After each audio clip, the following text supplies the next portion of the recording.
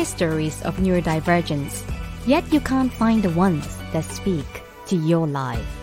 Utopia the campaign aims to platform the voices of neurodivergence across different communities and life circumstances, so we find the words to get the support we need. Join me, Samantha Hugh, Director of ADHD Girls, as I uncover hidden stories of neurodivergence that come from a few, but speak to so many parts of our lives.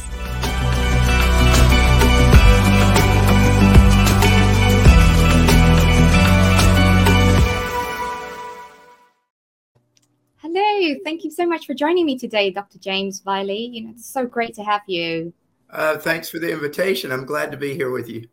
I've heard so many good things about you and the work that you do as well. Can you tell me a little bit, about you and maybe the audience who are listening now about what you do and where you specialize in and your interest area? Well, thanks. I'm a general pediatrician by training here in the States, and I practice general pediatrics in a community setting for 20 years or so. My patients tended to have chronic medical problems. They tended to have special healthcare needs, but not in the mental health field, more in asthma, diabetes, and kids that had chronic complex medical conditions. So a lot of collaboration back and forth between tertiary medical centers.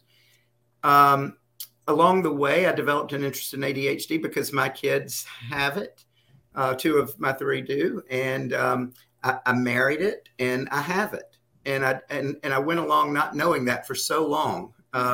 So I tell people I'm a pediatrician that takes care of ADHD, folks with ADHD. I am a parent of kids with ADHD, and I'm a patient of a doctor for treatment of my ADHD. So all three of those things. Blimey. Well, I didn't realize that you also, have ADHD yourself. So this is like really hits home to you. As I tell my patients, I take it personally. Right, exactly. I suppose that's the only way we can do any work if we got this emotional attachment to something, and it means something to us. So I really want to dive deeper into your work as a pediatrician, working with so many children with ADHD. Can you tell me whether it's easy for you to diagnose ADHD when the kids present with a learning disability, in school? Certainly there are kids and young people for whom the diagnosis is straightforward. But one of the things that is important to me is that we take the complex take the complexity of the presentation of so many of these kids and look through the symptoms and get to know the child or the young person better as a whole person, and then navigate that complexity into, I call it navigating complexity into simplicity, because at the end of the day, generally speaking, there'll be some threads that targeting those particular issues will make everything begin to fall into place. You're right, James. I also wanted to touch on the fact that, ADHD rarely travels alone, whether it's in kids or adults, and in kids especially, you would probably come across children with, co-occurring experiences of oppositional defiant disorder, being autistic too, having some sensory challenges, sensory processing disorder, auditory processing, other disorders. It's really hard to navigate and really kind of like difficult to kind of like, isolate. Like how do you navigate this, with your patients? Like how do you, help them, and is it easy to identify, the ADHD within it all? So I don't think it's easy. I think there's a reason that there are commonly misdiagnoses, ADHD being excluded from the diagnostic decision making, and then being included perhaps too frequently. But so it's on both ends. It's not one way or the other. So it is complex. Kids will present. And when I say kids, at my age, anybody 25 and under is a kid.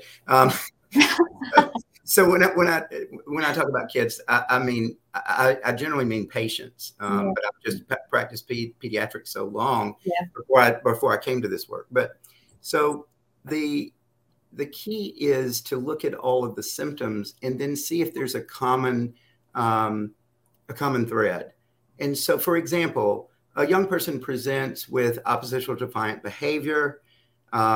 They seem to be anxious, or they seem to be depressed, withdrawn, unmotivated. They perhaps shut down. They may be having disruptive behavior. They might have certain threads of obsessive compulsive behavior. So they can present with all of those things, especially when it comes to oppositional defiant disorder. I wrote a 4-part blog in which I said why I don't diagnose oppositional defiant disorder. And, Right. and what the first sentence in the blog, I think, is, of course, I diagnose oppositional defiant disorder, but I always feel like a failure when I do so. My question is, why is the child oppositional defiant? Because every kid with OCD is going to be oppositional defiant. Every autistic kid is going to be oppositional defiant. And most kids with ADHD, especially the boys, are going to be oppositional defiant. And why is that? Well, if you were told, Sam, why did you do that? Sam, how many times have I told you? Sam, hurry up, we're going to be late. Sam, quit moving so fast. All in the same breath, right? Yeah. It's really hard for a young person to navigate that and not become oppositional. They're not having enough successes. They're not hearing enough atta-girls and atta-boys. They feel like they're being reprimanded or punished or corrected so frequently in across multiple settings. And so the tendency is to, I always say, kids that can do and kids that can't either melt down, shut down, class clown, or in a few cases, double down and get it done. Especially young women will double down and get it done. And their impairment comes from not their lack of performance, but their overwhelmedness while they're getting it done. So that they're successful, but how many nights a week do they cry? And I know your audience is especially targeted to ADHD girls, and we see this all the time. These young women who are successful, but the cost of that success looks like anxiety and depression, low self-esteem, being overwhelmed in the moment, not really so much anticipatory worry like real anxiety. So that's how these things present. You're right, James. The fact that, you've mentioned the parallel links between, kids or adults with ADHD, autism, and other learning disabilities, that tend to exhibit oppositional defiant disorder. And myself, I've also been wondering, do I have ODD? But when I read the symptoms, it doesn't fully explain it. So another neurodivergent friend was saying, sounds like pathological demand avoidance. or there's another term that people have, in the ND community have learned to rephrase is persistent drive for autonomy. And that answers so much, I mean, it's not it's not in a DSM-5, but it's like this need for autonomy. It's from being told time and time again that the way you do it is not right. Correct. And then you only learn to trust yourself. And then the way we do things is so creative. It doesn't necessarily follow a linear, way of doing things. And it's not what society wants. It's not what your school or your workplace wants. But then it works for you. It gets you the job done. So I tell my patients, still unanswered from 1969, my question of why do I have to show my work if I have the right answer? I mean, you have to show your work. Well, but is this the right answer? Yes, it is the right answer, James. So that's oppositional defiant behavior, right? That's right. So, but is this the right answer? Yes, it is. So neurodivergent kids aren't going to come to the right answer in the same manner. And unfortunately, too often in education, there's a right way and a wrong way. And that varies by the school, the teacher, and the system. But it really makes it hard for neurodivergent kids to feel good about the work they're doing. Yeah. Instead of hearing, wow, how did you do that? how did you get the right answer? You didn't even have to write anything down. Do you see the difference? That's right. That reaction is, I mean, that reaction is affirming, right? Yes. Yes. So, and then turn around and say, you know, the problem with what you're doing is that if things get more complex, you might need to have some notes. So you might want to learn to do that along the way. Such a different approach. So I think that the way we approach this is so important in terms of the outcome with the kid. You know, when I see a new patient, Sam, I always tell them, I'm sorry to say it's a canned speech, but it helps so much. And that is this. I say, you know what we figured out today? If the diagnosis is ADHD, I say, you know what we figured out today? This can be to a 5-year-old, to a 7-year-old, or to a 15-year-old. You know what we figured out today? You have an awesome brain, an absolutely awesome brain. It is not the pay attention kind. It is the notice everything kind. And so when we don't pay, and I'll let them fill in the blank, and a 5-year-old will say, attention. We get in, and they will invariably say, especially the disruptive ones, trouble. So they get it from the get-go.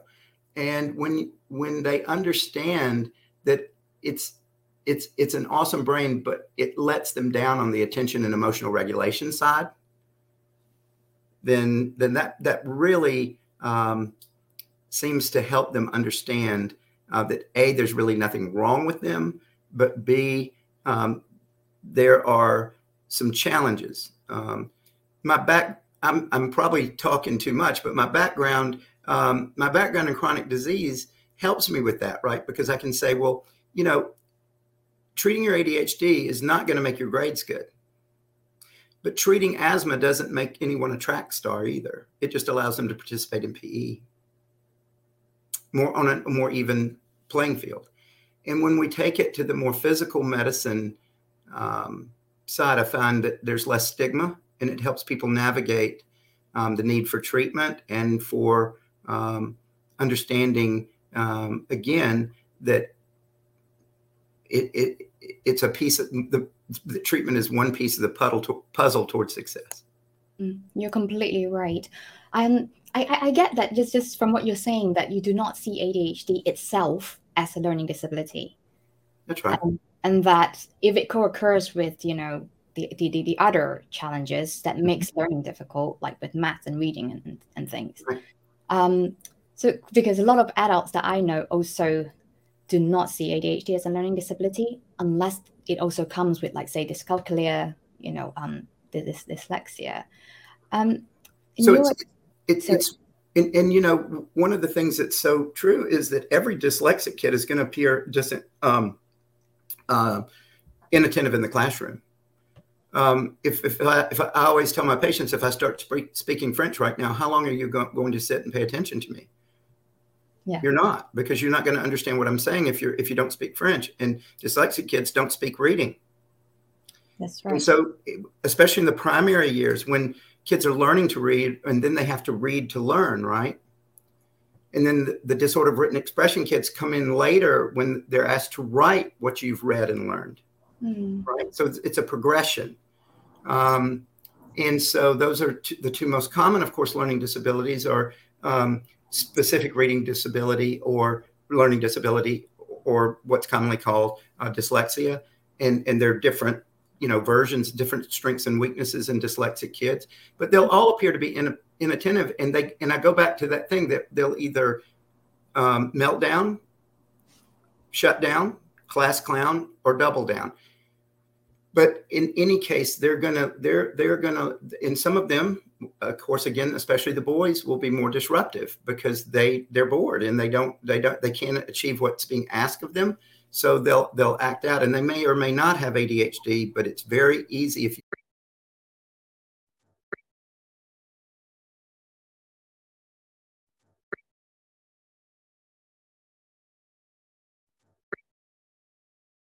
you jump to a conclusion to say that they're inattentive, so they have ADHD.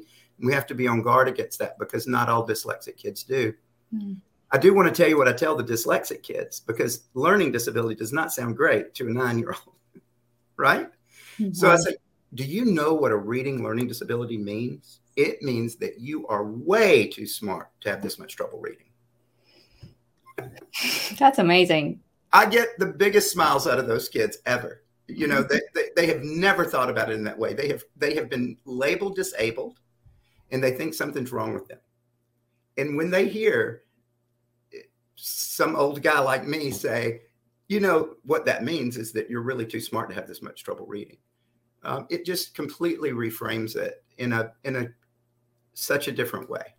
You're right, you know, and like the kids who come to you, you know, where you say these things to them, they're so lucky to have had that, you know, interaction, just because I know so many adults who grow up to never have heard anything like that, you know, any positive affirmation about their abilities, that they lack the confidence. And it's such a shame, because I see so many, you know, people who have so much talent and good and you know, who naturally shine and make people feel at ease, and they don't believe, you know, that they have that innate ability inside, because, you know, of that upbringing, and also the way they've been told again and again that they're not with a program. And I love the way you reframed it, because it is really about, you know, how society has been organized, you know, doing things one way, and not, you know, allowing it to be accessible for people who think differently, who see things differently, you know. It doesn't work. That system does not work well for some awfully talented people in almost every area, whether it's performing arts, you know, visual arts, even engineering and business leaders. That one size fits all approach does not fit well. I always use the example for people like Steve Jobs. Mm-hmm. You know? Yeah, completely. And for many athletes, the same way. So many elite athletes have ADHD, and you know, they're just thought to be athletes and not students. But when their ADHD is treated, they have the ability to do both, instead of just having to focus on their athleticism. Yeah, you're completely right. I love that. What you said, and also earlier, I think you mentioned something about how, you know, when ADHD co-occurs with a learning condition, and you know, it can be hard for a professional, you know, to really tease out, you know, what is what. But do you think like it's easy, you know, do you think this presents a challenge to healthcare professionals, you know, to know what to look for and how to help? Well, it is. I mean, if you think, I'm not as familiar with the system for diagnosis in the UK, but typically in the States, it's either one of two things. It's a structured interview and rating scales, or it is a full psychological educational testing, or, you know, an IQ test, and then a test of individual achievement, and perhaps some broadband psychological inventories that hit all around ADHD, but don't really ask specifically the questions that meet the DSM-5 criteria. So I think going back for us here in the States, going back to the DSM-5 criteria, the number of symptoms, how long have they been present? Did they start early in childhood? Did they start before middle school? Age 12 is the number. I'm not sure that that's essential that it be exactly that number, but around before anxiety and depression become the more common presenting diagnoses. And then that it is present across multiple environments would be the third criterion, C. And then D, of course, is that there has to be a real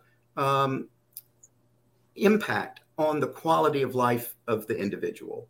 And that's what I mean when I talk about these girls who are I call them the victims of their own success. So they have gotten a master's degree against all odds.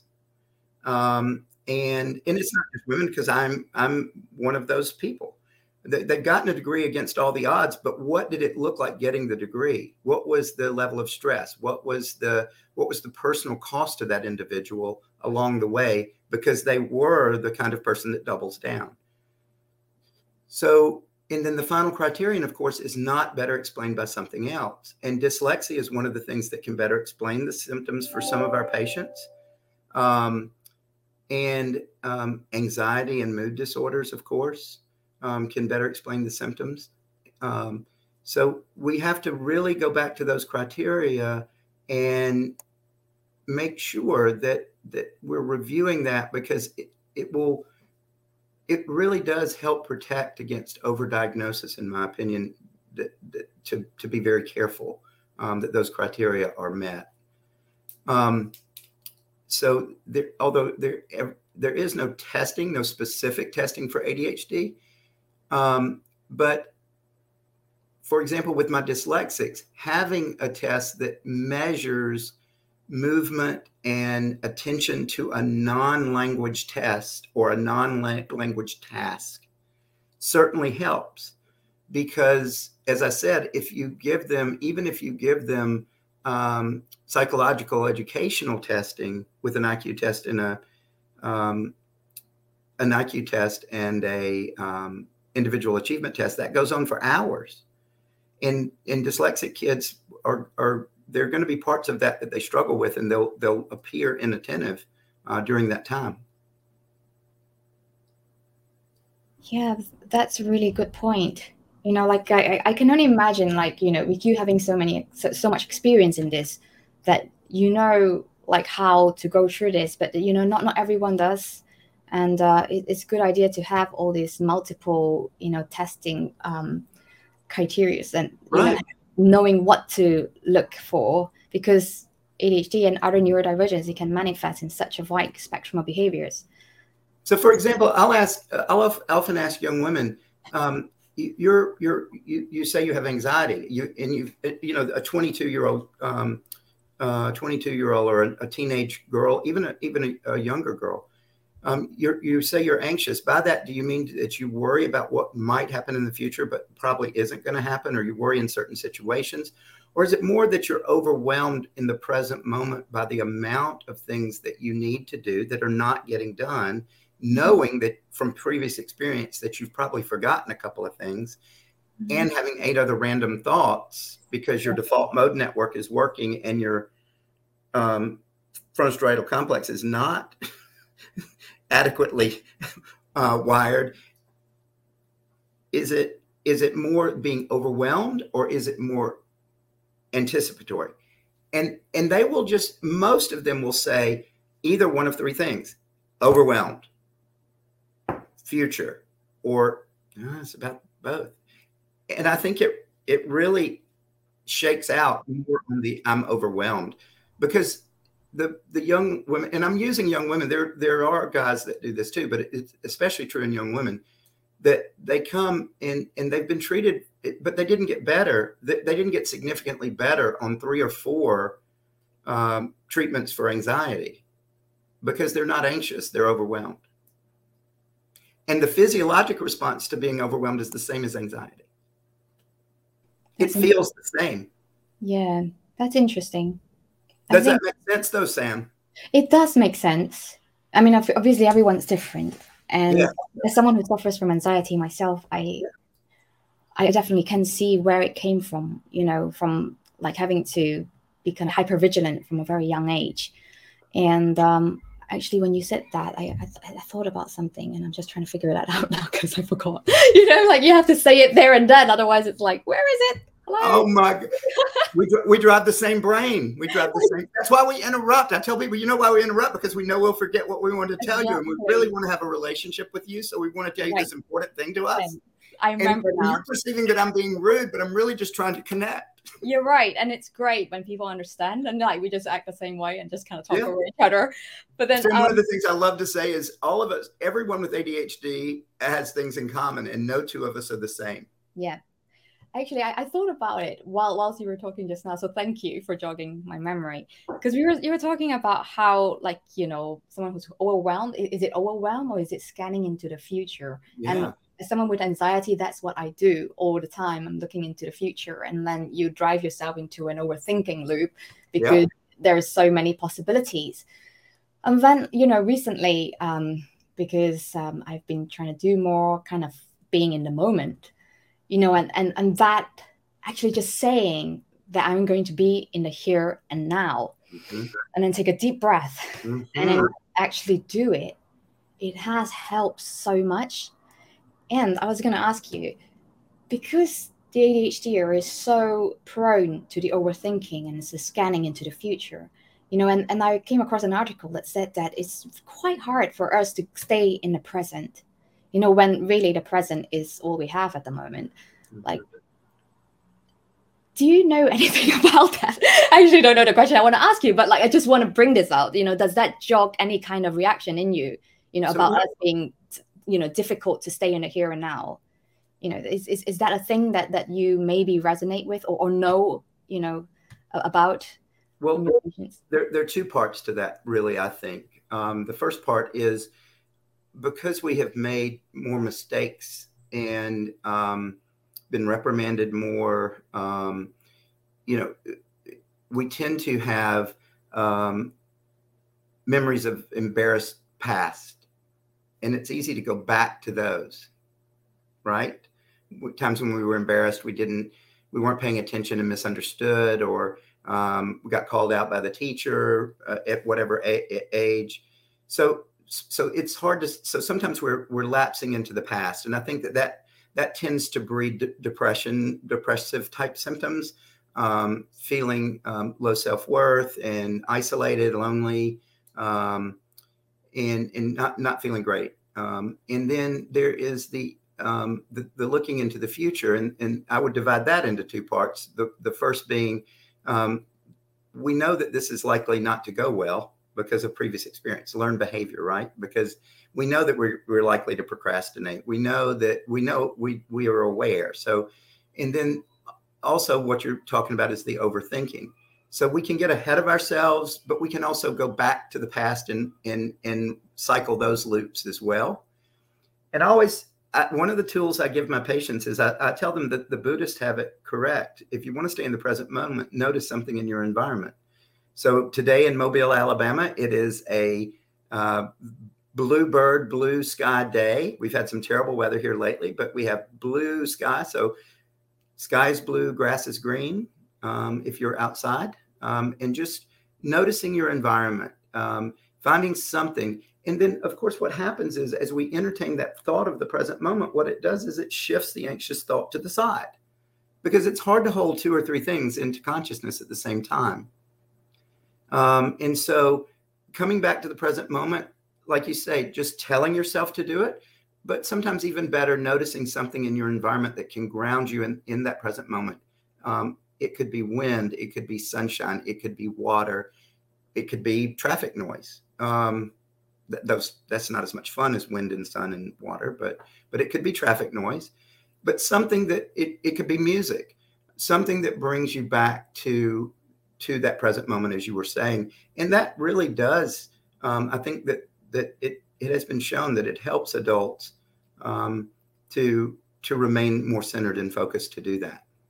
I think, yeah, that is such good advice, and good tools as well, to really notice something tangible.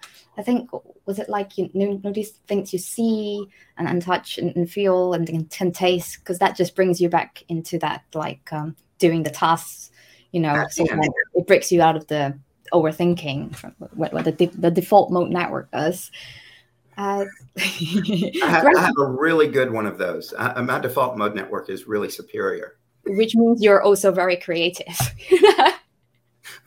I don't know that it always bears out that way, but on my best days. Yeah, I get it. Can I tell you one more thing about something that helps patients in terms of explaining this? Of course.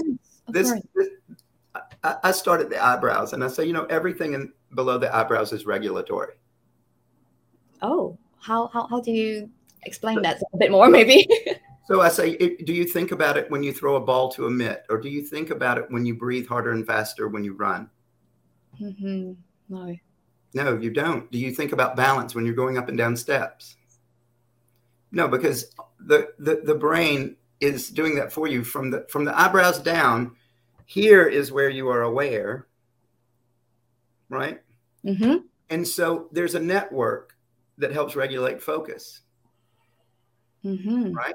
Yes. You can see it on functional. I can't, but the task positive network. People who do that can see that on functional images of the brain, right? There's a wealth of research on that. Yes. Well, exactly. We know that network has wonky Wi-Fi in ADHD brains. Like we had trouble getting on the podcast because of the connection wasn't good. Right. I mean, I do think that that's ironic that I spend, people say you talk things into existence. I probably created our network problem because I talk about networking problems all day long. But when that focus network is what I call it, is not engaged, it leaves the default mode network running. And that's why you'll be working with your school-age child, working on multiplication tables, and at the height of your frustration, they are not paying attention or remembering the multiplication tables. That child will look at the parent and say, "Mama, why are zebras black and white?" Because the default mode network is on and the focus network is not. The focus network is literally doing what we were doing earlier. It's doing this. But there's something running in the background of that computer, and it may be African animals while we're trying to do math. That's right. And to me, that helps parents, especially neurotypical parents. It really helps them understand what the ADHD brain is going through better than other ways that I've tried to explain it in the past. Yeah, you're right. So important. And what kid doesn't understand Wi-Fi, right? The 5-year-olds get Wi-Fi because they're on their tablets and they know the frustration of inefficient Wi-Fi. And it is very much the same. You're right. Yeah, completely. I mean, such good insights and advice. Thank you. Well, I hope it helps someone. Yeah. I'm sure there are people out there that will call me out on things from a scientific standpoint or I don't know, but what I'm sharing is what has helped my patients. You know what I mean? Yeah. I mean, you deal with the effects, right? And obviously you're trying to describe to them what's happening so they understand, so that they can then go on and help themselves as well, right? And so that's a key part. Yeah, that's such a key part, right? And it goes along with any other chronic illness. If my doctor hands me blood pressure pills and doesn't educate me about high blood pressure, if my doctor hands me syringes of insulin and someone doesn't educate me about diabetes, an inhaler. I once had a kid who came in on a Saturday wheezing. I noticed he'd been hospitalized 3 times. He was on really potent asthma inhaler. He had seen another pediatrician and an allergist, both of whom are good doctors. I knew them. This was years ago. I knew both of the doctors, very good doctors. But when I asked him to demonstrate how he used the controller inhaler, he had no idea. So he was on the right medicine for the right condition. And he was still going to the ER and being hospitalized several times a year because he hadn't been empowered to take care of his health condition. Yeah.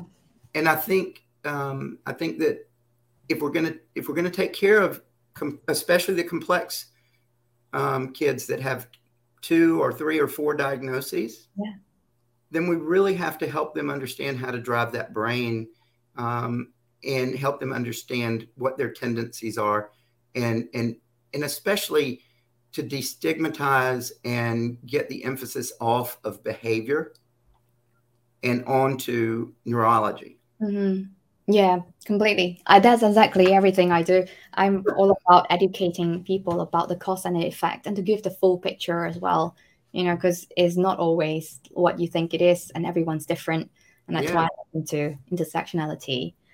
And which brings us to the question I wanted to ask you, the last question, which is the article recently in Healthcare Business Today that you've been featured in. It's called Screening Kids for ADHD Could Save Lives. And there was a paragraph I picked up that I would like to explore with you. And that is around the statistics show that those with undiagnosed ADHD are at a greater risk for poor educational attainment, substance abuse, incarceration, and a 5-fold greater risk of suicide. And what if we could standardize a way to pinpoint ADHD earlier in life to save these patients a great deal of struggle? So that's the statement.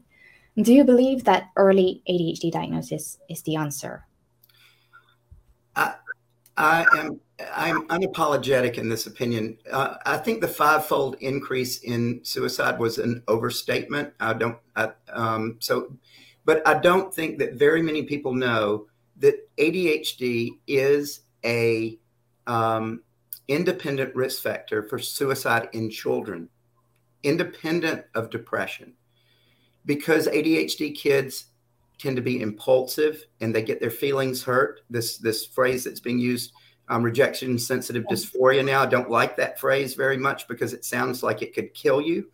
And in some cases, I mean, maybe it can, but I like to just say that we get our feelings hurt more than other people. We tend to be more sensitive, and we tend to be more easily frustrated. Mm-hmm. So if you add easily frustrated, sensitive, and impulsive, it can lead to suicide, even in a kid that's not depressed. Yeah. And we have seen that, unfortunately. The other thing is there is good information. We know that ADHD doubles the risk of substance abuse and addiction. It's a doubling of the risk.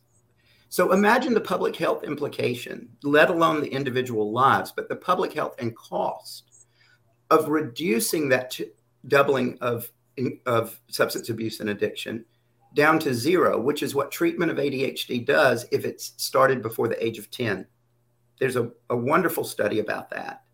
If you delay treatment, and so many parents wait and see with the diagnosis of ADHD, they're afraid of the medicine and the stigma, and so they wait and see. But getting ADHD treated before the age of 10, by not the 9th birthday or before, it erases that doubling of the risk of substance abuse and addiction. So just think of the cost of the societal costs of treatment for those things, work loss, the individual tragedies, and the deaths, because ADHD folks don't get addicted to amphetamines and methylphenidate. Because if you drive an ADHD brain, you know, if you take too much of those medicines, it makes you feel terrible. Yeah. Right. And nobody wants to take more ADHD medicine. No ADHD person wants to take more of those medicines than they have to. So what do they get addicted to? They start caffeine. I mean, I don't rise and shine. I caffeinate and hope for the best. The caffeine is the starter drug, and then it's nicotine, booze, weed, Xanax, and narcotics. Downers is what ADHD kids. So I tell parents that say I don't want my kid on medication. I'm like, well, the choice is to some degree between FDA approved, here in the States, FDA approved medication, or them self-medicating with one of those substances. Very commonly that happens. Mm-hmm. Also, ADHD folks are prone to accidents. So there is a 3-fold increase in automobile accidents in ADHD folks driving, 5-fold increase in being ticketed for a moving violation, like I rolled through a stop sign, or I made an illegal turn, or I was speeding or reckless driving. So these studies are published and real. That's the science. So I always challenge anyone, especially in the pediatric and mental health community, to name another neurological or neurogenetic disorder for which we recommend a wait and see approach as opposed to early intervention. Mm. Yeah. No one across any specialty that I've ever asked that question could name one other diagnosis that we take a wait and see attitude. Let's see if they'll outgrow it. Let's see how bad the impairment can be. You're right. Not autism, not speech issues, not cerebral palsy, not seizures, not vision issues, not hearing issues. Mm-hmm. Yeah. So why do we take a wait and see approach with ADHD? And I'll sum it up in one word, Sam: stigma. I was going to say that. We did say it, jinx, right? Yeah. You said it at the same time. That is the reason. And you couple that stigma with the fact that people are medication averse. Yeah. Because of the horrible potential side effects of the medication, which are real. You can't deny that these medications can have significant side effects. But the more important point is there's no reason why they have to have significant side effects. If they're administered correctly and the provider is following the patient very closely and listening to what the parent is saying and listening to what the child is saying about the way the medicine feels, there is no reason for any kid to be significantly blunted in affect or personality or weight loss or growth issues it's almost entirely avoidable with the kind of care that we use, the modern care that we use for diabetics, because insulin can be a deadly drug too. Yeah, you're right. You know what I mean? But if we're careful with insulin and educate the patient about how to use it and help them fit the different time release types of insulin, the different the more modern delivery systems for insulin, which have been life changing for so many people, if we educate them, then there's no reason to fear a syringe of insulin. You're right. You know, I hear everything you say, and you know, personally, as someone who's diagnosed at the age of 40, I agree that it does save lives, you know, and you know, a lot of needless mistakes and things. But like, say, in the context of society, if ADHD intersect with racial, you know, and social identity, you know, such as like being from a Black, like, minority background, Asian, and also like, say, if you come from a socially disadvantaged class, this can increase like the stigma. But the stigma is almost not just from ADHD. It's like a, you know, triple degree, you know, stigma. Like, well, especially here in the States, you know, we have an unfortunate history with the African American community of medical distrust because of, you know, past egregious things that have been done to African American kids and adults over the years, and so the mistrust is generational and real, and it's important. Different, I mean, mental health in communities of color is sometimes a harder subject to discuss, but it crosses all socioeconomic classes and all races. People have very strong opinions, and those opinions it's hard to bend those opinions with science. So I always say the only solution to stigma, it has to be a twofold solution. And the first is sharing the science, and the second is having compassion. Because if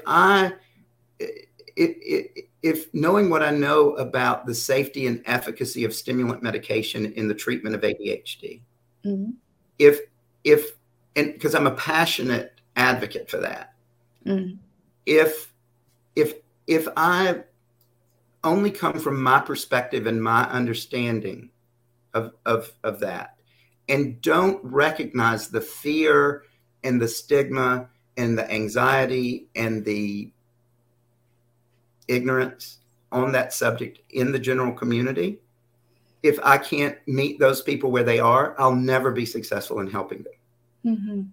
I can't.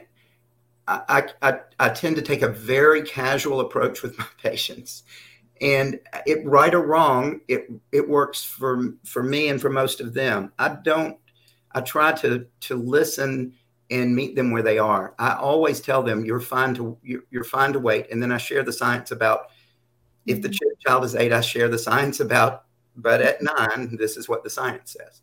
Okay. How do you think we can do better? You know, it's probably quite an unfair question, you know, because one person can only do so much. But say if we have the power to, you know, really kind of spread some positive messages, you know, to the groups that matter, and to healthcare professionals, you know, who may have a certain bias, you know, to, whether it's unconscious, what can we do? Well, I think the first thing we can do is listen to the patients who are struggling. Like you, I was the victim of my own success and got my diagnosis in the 40s. So I think the first thing we can do is listen to the patient's concerns. I think the second thing is that here in the States, our medical system is badly broken and fragmented, and I would say that that's doubly true in the mental health system. Very fragmented and broken. And so what we really need is a new system. When it comes to ADHD, the American Academy of Pediatrics has a good, not perfect, but good guideline. But operationalizing that guideline in the context of a busy pediatric practice is an arduous thing. I've worked with the Academy on improving quality across pediatric practices in multiple states through their chapters of the Academy. And, even getting, Jeff Epstein from Cincinnati Children's published great information about rating scales and how infrequently even a rating scale from a teacher is obtained at the beginning of the diagnosis, and even less frequently obtained in follow-up to assess treatment effect. Mm-hmm. So even getting rating scales can be hard. And then I do think that it's important to have an objective measure. There's no objective test that's going to answer the question, does this child have ADHD or not? No one should ever say that. But in the context of a comprehensive examination, I think it's better that we look at the cardinal symptoms of ADHD, look at movement, and look at attention to a boring task, and to get an assessment. Does this match with the patient's clinical history? Mm-hmm. And then a better system for screening for comorbidities. I'm amazed at the number of high-functioning autistic kids that I see at age 9 or 10. And I'll ask the parent, has anybody ever discussed autism? Have you ever been concerned that he has autism? And the parent will almost invariably say, I have asked that question, but I've been told that basically I wasn't listened to. And so with dyslexia, the number of schools who are prepared to really do evidence-based dyslexia therapy within the context of the school, that here in the States, I don't know about there in the UK, but here in the States, there are very few schools who are equipped, that are equipped to deal with dyslexia. So there is a lot of work to do. You're completely right. I think over here, they tend to diagnose learning disabilities. Well, dyslexia, I don't really want to call it a learning disability, but that's, a label in some places. And dyscalculia, dyspraxia. Yeah, they often find that first before you even see ADHD or, actually autism. If the sensory challenges are high, then, the school avoidance, that can be found out early. Yeah. You're right. Yeah, we have lots of work to do. Hopefully not too, it's going to take so long for all these changes to happen. Well, I will say that the work that you're doing and that you all are doing in just getting the word out about the science and the stigma and embracing the science and lessening the stigma. Simone Biles, the noted U.S. gymnast who tweeted that she takes Concerta for ADHD, and there's nothing wrong with that. And I said, that girl did more for decreasing the stigma of ADHD with one tweet than I'll do in my entire career. Oh, well, don't so underestimate that.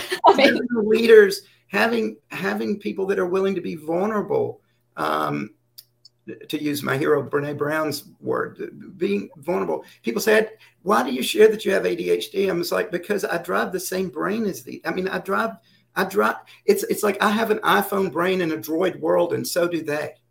Yeah. We have a different operating system. Why would I not disclose to them? If that is oversharing and not professional, I do tell parents, I said, maybe it is. Maybe I'm willing to accept that's not the standard way that we do things, that we disclose our own weakness to patients. But I've never had it yet blow up in my face. It helps them understand that I'm more likely to understand them. Mm-hmm. Yeah, completely. I think definitely there's something to be said about shared experiences and nothing, But at the same time, I'm not making my experience their experience, because like I said, we have things in common. Yeah. But they're there for their experience, not for my experience. So I want to share enough that they feel more comfortable. Yeah. I tell the kids, I'm on your team till you kick me off. That's brilliant. Well, thanks so much, James. It's been such a mind-blowing interview. I mean, I went Well, I just appreciate over time. so much.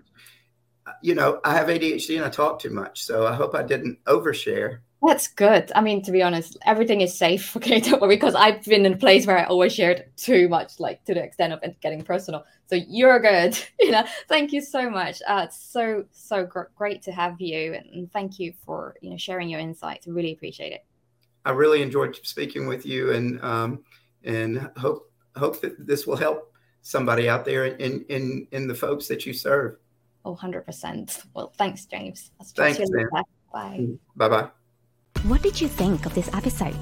If it resonates with you, do share it so we can empower other neurodivergents too. We want to open up conversations for neurodivergence across all communities, especially the ones who are underrepresented, so they can get diagnosed and find the support they need in life and work. I'm Samantha Hugh, Director of ADHD Girls, and you can invite me to speak at your organization or subscribe to my upcoming bite-sized video courses on ADHD and neurodiversity via a new learning platform called Utopia. You can find a link via my Linktree within my bio on Instagram and LinkedIn. Special thanks to QE Tech for being such a wonderful collaborator throughout phase 1 of this campaign.